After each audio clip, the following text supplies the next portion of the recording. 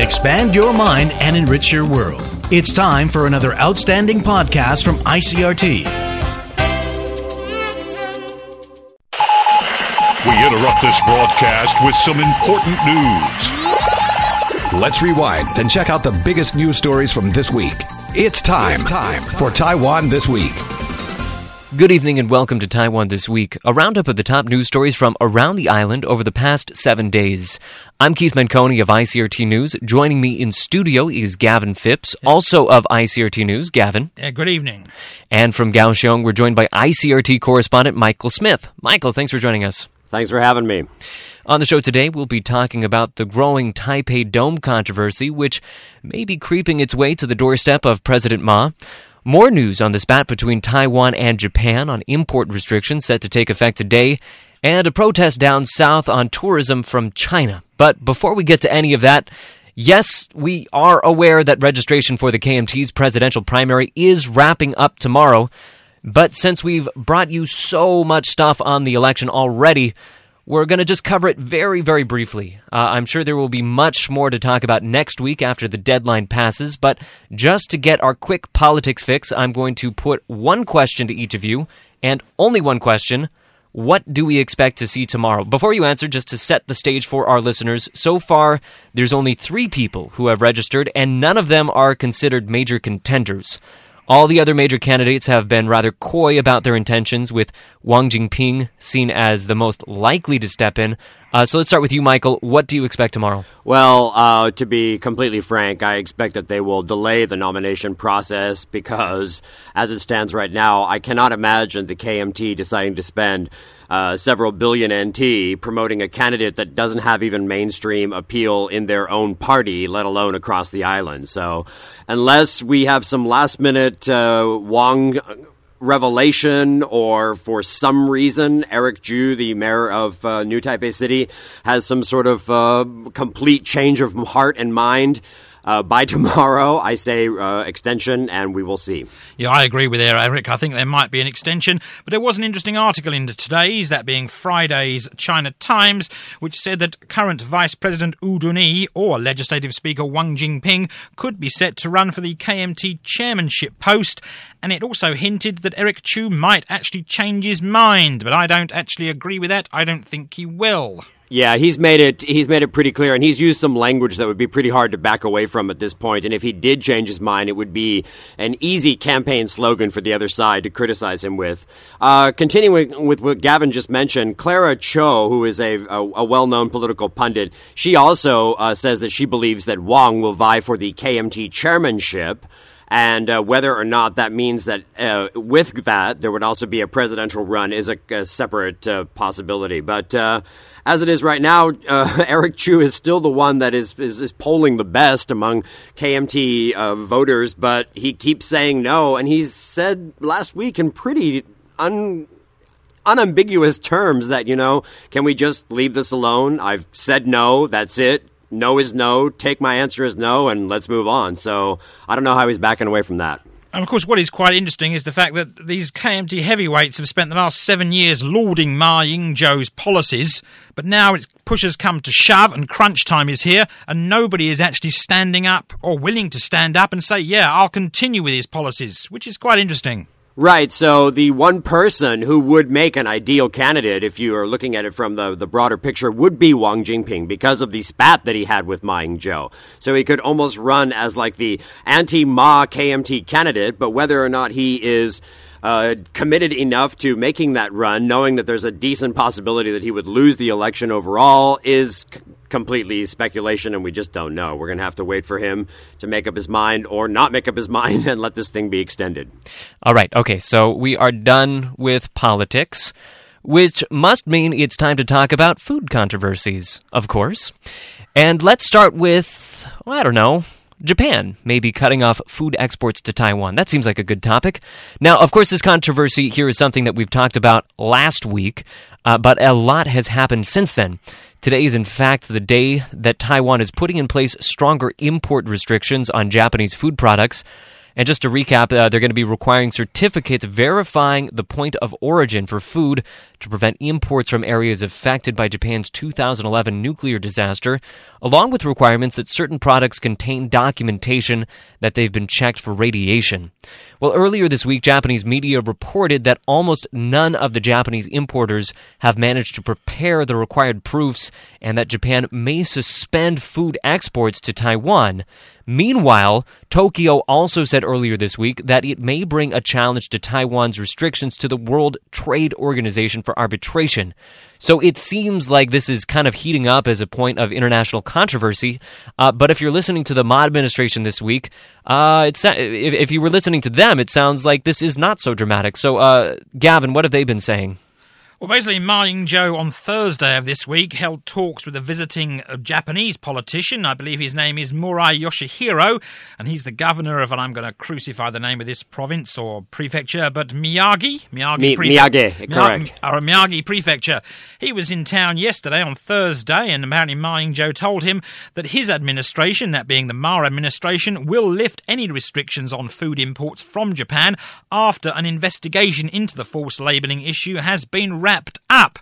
He also said that after the investigation into the false and misleading food labelling is completed, it'll all go back to normal. So if you listen to them say it, there won't be any end to exports from Japan? Well, according to Ma, it's any ban will be lifted after an investigation, but he didn't give a time frame about when this investigation will be finished or anything. So, and of course the government is probably hoping that there'll be a huge public outcry of support for them. Let's boycott Japanese goods. But of course, earlier, was it late last year or earlier this year, there was another call to boycott Japanese goods. Cosmetics, I believe, by the previous premier. That fell on deaf ears, and the public continued to go to Japanese department stores and purchase Japanese goods.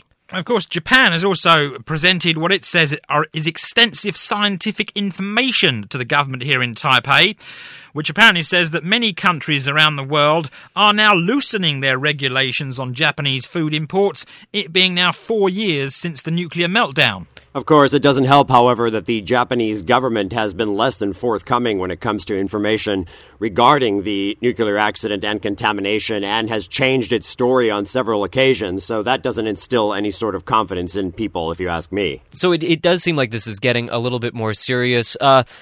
Do we see any chance that Japan is really going to take this to the WTO? Is this going to be a point of contention between Taiwan and Japan? Is this going to continue? I seriously doubt it, because Taiwan and Japan have friendly relations for the most part, and every dispute over the past couple decades or so, they've managed to work out between themselves without going to arbitration or some sort of international court. So I would vote no on that. I don't know if Gavin backs me up. Yeah, I mean, yesterday, Thursday, the Japanese Interchange Association, which is of course the pseudo-Japanese embassy here in Taiwan, said that both Taipei and Tokyo have reached a consensus to cooperate on the investigation of the false labelling.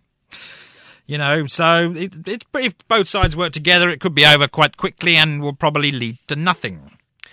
All right, so we're going to have to move away from food now on to yet another topic that we've talked about before. I swear this is not a rerun. There's lots of new stuff here, even though we've talked about it before. And this is the Taipei Dome controversy. When last we broached the subject, the main issue we were looking at was allegations from Taipei Mayor Ko Wen-je's administration that the dome will be unsafe. Well, safety concerns kind of took a back seat this week after the Taipei Clean Government Committee, formed by Mayor Ko, dropped a bit of a bombshell last Friday. It said that its investigation of the selection process and contract negotiations overseen by then Taipei Mayor Ma Ying-jeou had discovered serious illegal profiteering. Basically, it's accusing Ma of making decisions that gave special favors to Far Glory Group, the developer.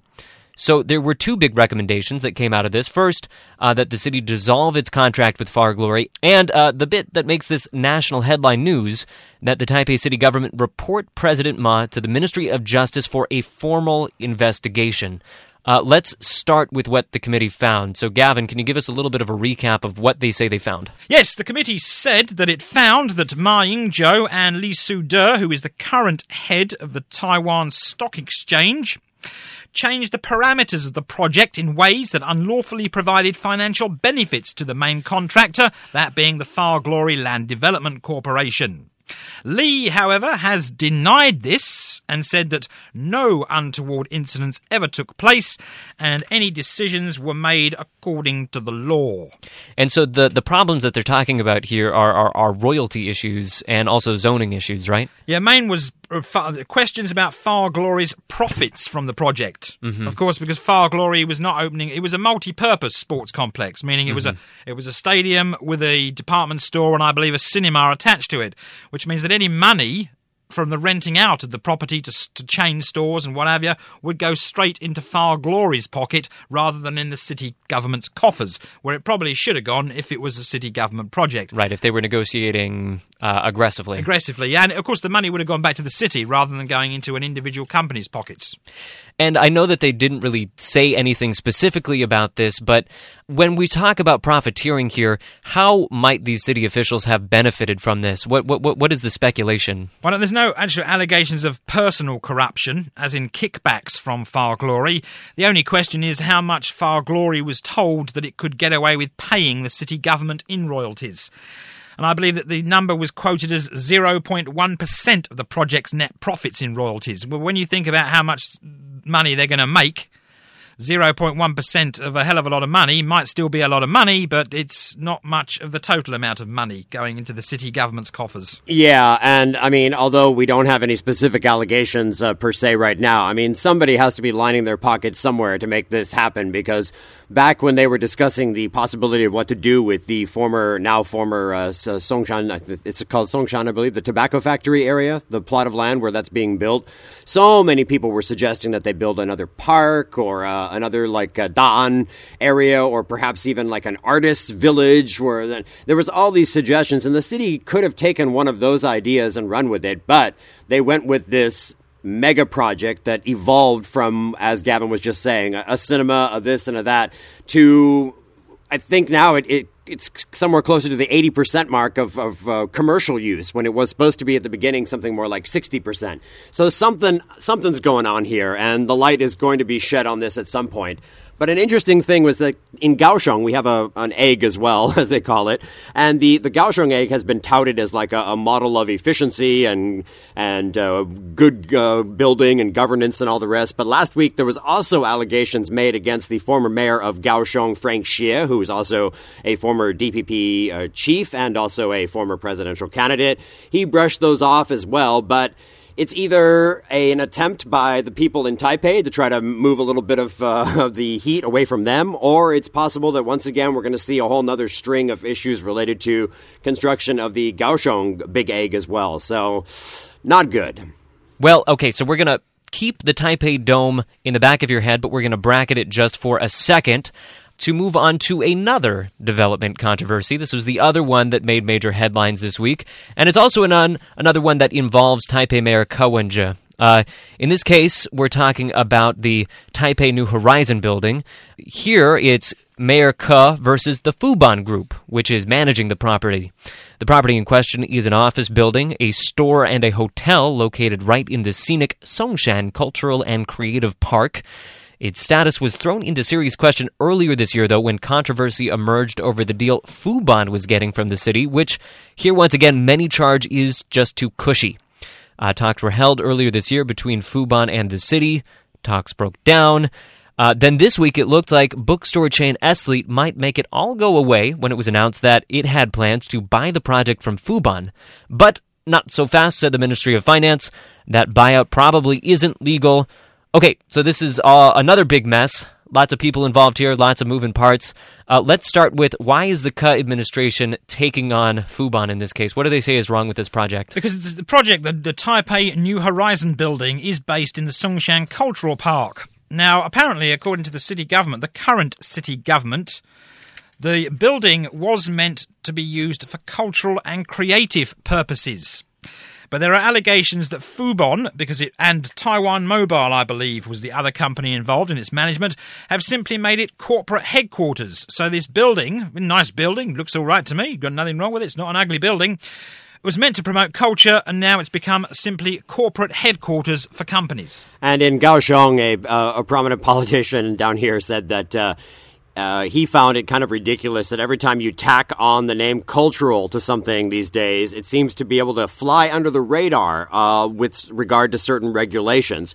And he even referenced a cultural event in Pingdong that it just doesn't seem to have that international feel that you could call it like an international cultural this, that, and the other. But millions of NT were spent building these buildings or these parks, and they'd tack on the word cultural or creative, and then all of a sudden everything seems to go away. So this is something that, is island-wide, actually. Right, of course, this New Horizon building, apparently there have been allegations that the Taipei city government only collected a mere 560,000 NT in operating fees last year from Fubon Financial. Which is barely enough to cover electricity and stuff like that. Well, apparently, believe it or not, some 6 million NT annually was promised to the city government. So obviously 500,000 and 6 million, because quite a discrepancy there. All right, so now on to the main news of this week, the announcement that ICRT might try to buy out the plan, but then again, maybe not. So, Gavin, what happened there? Well, ICRT rents several floors in it and runs the hotel in it, I believe. There is a hotel in the building. If you can guess that's cultural. People go there, people see things, people stay there. It's okay. They watch TV. If you don't even leave your room, you can watch TV. HBO is pretty cultural. There you go. It could be considered cultural. ICRT came out and said, yeah, look, we'll buy the whole building, which is fair enough, because ICRT is quite well known for doing cultural things. It has its own bookstores. It has its own events. Unfortunately, the Minister of Finance said, hang on a minute, that might not be quite legal, due to the fact that the building was a BOT project, I believe. Build, operate, transfer. Yes, these BOT projects, they seem to be 1 in a million these days. And apparently, according to the law, the management of a BOT project cannot be handed over unless there are problems with construction, or it can be proven there are mismanagement issues with the actual finished building. So, technically, if you follow the Ministry of Finance, for ICRT to be able to buy the building, Fubon Financial have to be declared completely incompetent. So we're not out of this controversy just yet. The spat between the city and Fubon is going to continue. They're going to have to work it out. They certainly are. It's very interesting, though, because, none of these topics came up during the previous administration, and this new one seems to just wade into one controversy after another. I mean, the guy is in the news every single week with something new. At least it's entertaining. That's all I can say. Right, and that kind of gets to a question that I wanted to throw at you guys. So, some people are obviously applauding the fact that Mayor Ke is willing to take on these big financial holding groups, these big development projects, and take a second look at them. Former administration, former Mayor Hao Longbin and former Mayor Ma Ying-jeou obviously are not quite as pleased with it. I believe Hao Longbin said this week that Ke is only pursuing this to get his own name in the headlines. So to them, they're kind of looking over projects that were already decided upon. They think that, these projects are beyond repute. They're good for the city. They were reviewed rigorously. So how is the public viewing this at this point? Are they on Ke's side? Are they glad that he's taking a second look at this? Or are they, being persuaded by that other view of things? Yet again, it comes down to one's political bent, of course. Very much so. He's very popular in the South, from at least from what I can tell from chatting with people. He gets high marks down here as a champion, but of course this is about 400 kilometers away from Taipei. So, Gavin? And a very green area. Of course, Taipei is traditionally blue before all this. And one guy who I spoke to, he is not a political pundit. He's just an average local guy who runs a small business down here in Kaohsiung. He supports Ke, but he also told me this. He said, look, in Taiwan, this is how things work. This is big business colludes with government. There's gangster elements. This is just how things get done. And if you're going to throw monkey wrenches into stuff and try to upend the entire system, you are going to get stalemate, and you're not going to get cooperation from any of these things. And pretty much you're shooting yourself in the foot a little bit. So he had a bit of word of caution for the mayor of like, know what you're doing before you go ahead and jump into this pool. I thought that was interesting. All right, so that's going to have to be it for development controversies today. And on to the last topic for today. Frustration over tourists from China boiled over this week when residents of the Hamasan area in Kaohsiung protested at a public hearing with city officials. The demonstrators say that the surge of visitors has disrupted traffic, while business at local stores continues to suffer. So my understanding is that city policy is to increase tourism from China. But from the sounds of it, even local businesses seem to oppose this. Michael, could you explain that a little bit? Yeah, well, the Hamashin, that's I can't pronounce it myself because it's Taiwanese, and it's not actually like a district of the city like Qijing or some of these other districts would be. It is just an area that happens to encompass the Shizuan area where there's boats and seafood and a small tourist area that's been around for a long time. So these residents down there, they are protesting the fact that despite all the promises of income that the government has said would result from having more Chinese tourists in their area, they're not seeing their pockets get any fatter. And the reason for that is because the busloads of tourists come down and they go to specific restaurants or specific shops that have worked out deals with tour groups, and they spend their money in these specific places. If you're up in Taipei and you go to the Nehu area, you'll find a couple of massive buildings that sell watches and cigarettes and all the rest. So the buses in Taipei, they go up there, they drop off the Chinese tourists, they buy stuff there, and then they get back on their bus and perhaps go back to the airport. So even in Taipei, it's a similar situation. But in the south, the people are saying, okay, well, if we're not getting the income that's coming in, and you've got 30 tour buses that are blocking the area and not allowing my normal clientele and business to come in and me to make my money, then why should I accept this? So they were quite upset about it. And last month, the government already said that they would look into putting in various restrictions, like how many buses could come in one day, or perhaps building a bigger parking lot a little further away for these things. But the biggest issue really is this revenue thing. And I find this very interesting because I chatted with a friend who owns a restaurant and a campground down in Kending not long ago. And he was using some very sailorish language, if I might use that phrase, to describe at the time, it looked like there was 50 or 60 Chinese tourists there. He was very, very upset that they were there. And I was like, but dude, these people are customers. They're buying stuff. He's like, well, they buy one Coca-Cola and they sit here for the whole time. I'm not making the money that I should have. They're taking up space. And he could not see any economic benefit to himself from this. And this is the same situation in the Shizuan area, which is one of the most popular tourist destinations in Kaohsiung, because you've got Monkey Mountain up there and the university and a fort that dates back a couple hundred years and all of this.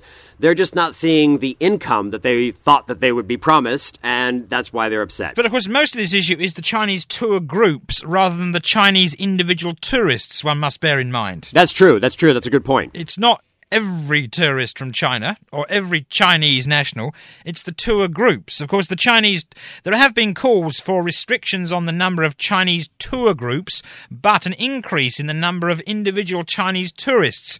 Of course, they come here on the so-called free independent traveller program. Right, and they spend more money because they are not being shepherded around to various locations. They book their own hotel rooms, they travel around, and I'm assuming that they would be people who have a bit more means, if you know what I mean. They are considered to be the more wealthy of the Chinese tourists that come here, of course, because they don't come with the tour groups. Right. But, of course, in Taipei, there's a lot of problems outside the Taipei 101, of course, because the Chinese tour groups park their buses along Xinyi Road, get out of the buses, walk into the Taipei 101, go to the top, look at the view, and then walk out of the building, and then get back on their buses and drive somewhere else. Now, to be fair, I mean, each person spent I forget what it costs now to go to the top of 101, but it's not cheap. So money is being put into the economy, but is it benefiting the local dude on the street? That's kind of the issue in Kaohsiung. They're saying, the one guy used the term locusts to describe the tourists, that they're coming in and just eating up all of this. They're also complaining about uncivilized behavior by the tourists, and this is not something that China denies. They've actually had campaigns recently in China to restrict people who, for example, let's say you get busted for smoking in the bathroom on an airplane flight to the States, right? Your name might get put on a list where you are not allowed to leave the country or not allowed to go to certain places for X amount of years.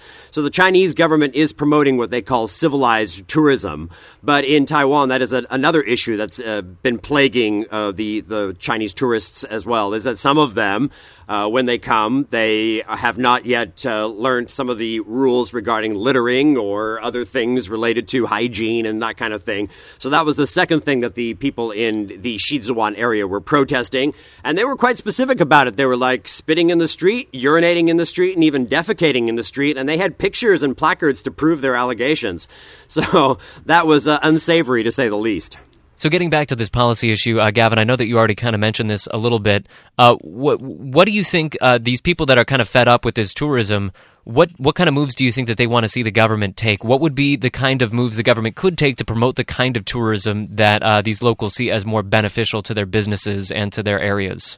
Well, apparently there have been allegations that the sectors catering to the Chinese tourists have been increasingly monopolised by certain companies. Like Eric said, they drive up to a building, they go to one shop, and small businesses aren't making any money. So, of course, the government has stepped in and has actually, I believe the Chinese government as well has also stepped in and said, look, you can't, if you run a tour group, you can't simply tell your tour group members to go buy things here. So technically, it's actually illegal for a Chinese tour group to engage in such activity. One was recently, one went viral a couple of weeks ago, a tour group from Yunnan, over in Yunnan province, I believe, in Sichuanbana, when the tour guide was on a bus and was recorded yelling and swearing at the tourists that you have to spend X amount of money in this shop because if you don't, we're going to cancel the rest of the tour. Ah. That was, of course, in China, but it was a Chinese tour group in China. Right. And, of course, the government here have hinted that, tour groups shouldn't be forced to spend money in certain shops. But, unless someone clamps down on this seriously, it's going to continue. All right. Well, definitely something that's going to come up in the news again, because it sort of does.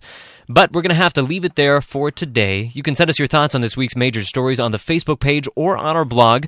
You'll also be able to find this program online at the ICRT website and on iTunes. If you're listening through iTunes, please take a second to rate and review the show. It lets us know what you're thinking and helps other people discover the program. Signing off from the ICRT studio, I'm Keith Menconi, joined as always by Gavin Phipps. Gavin. Yes, good night. And Michael Smith, thank you as well. Not a problem. See you soon. And thank you all for listening. See you again next time on Taiwan This Week. Tune in again next Friday evening at 8:30 for another informative look at the top stories of the week with Taiwan This Week. And don't forget to also check out our podcast on our website, www.icrt.com.tw. Now, keep it here for more music and news, only on ICRT FM 100.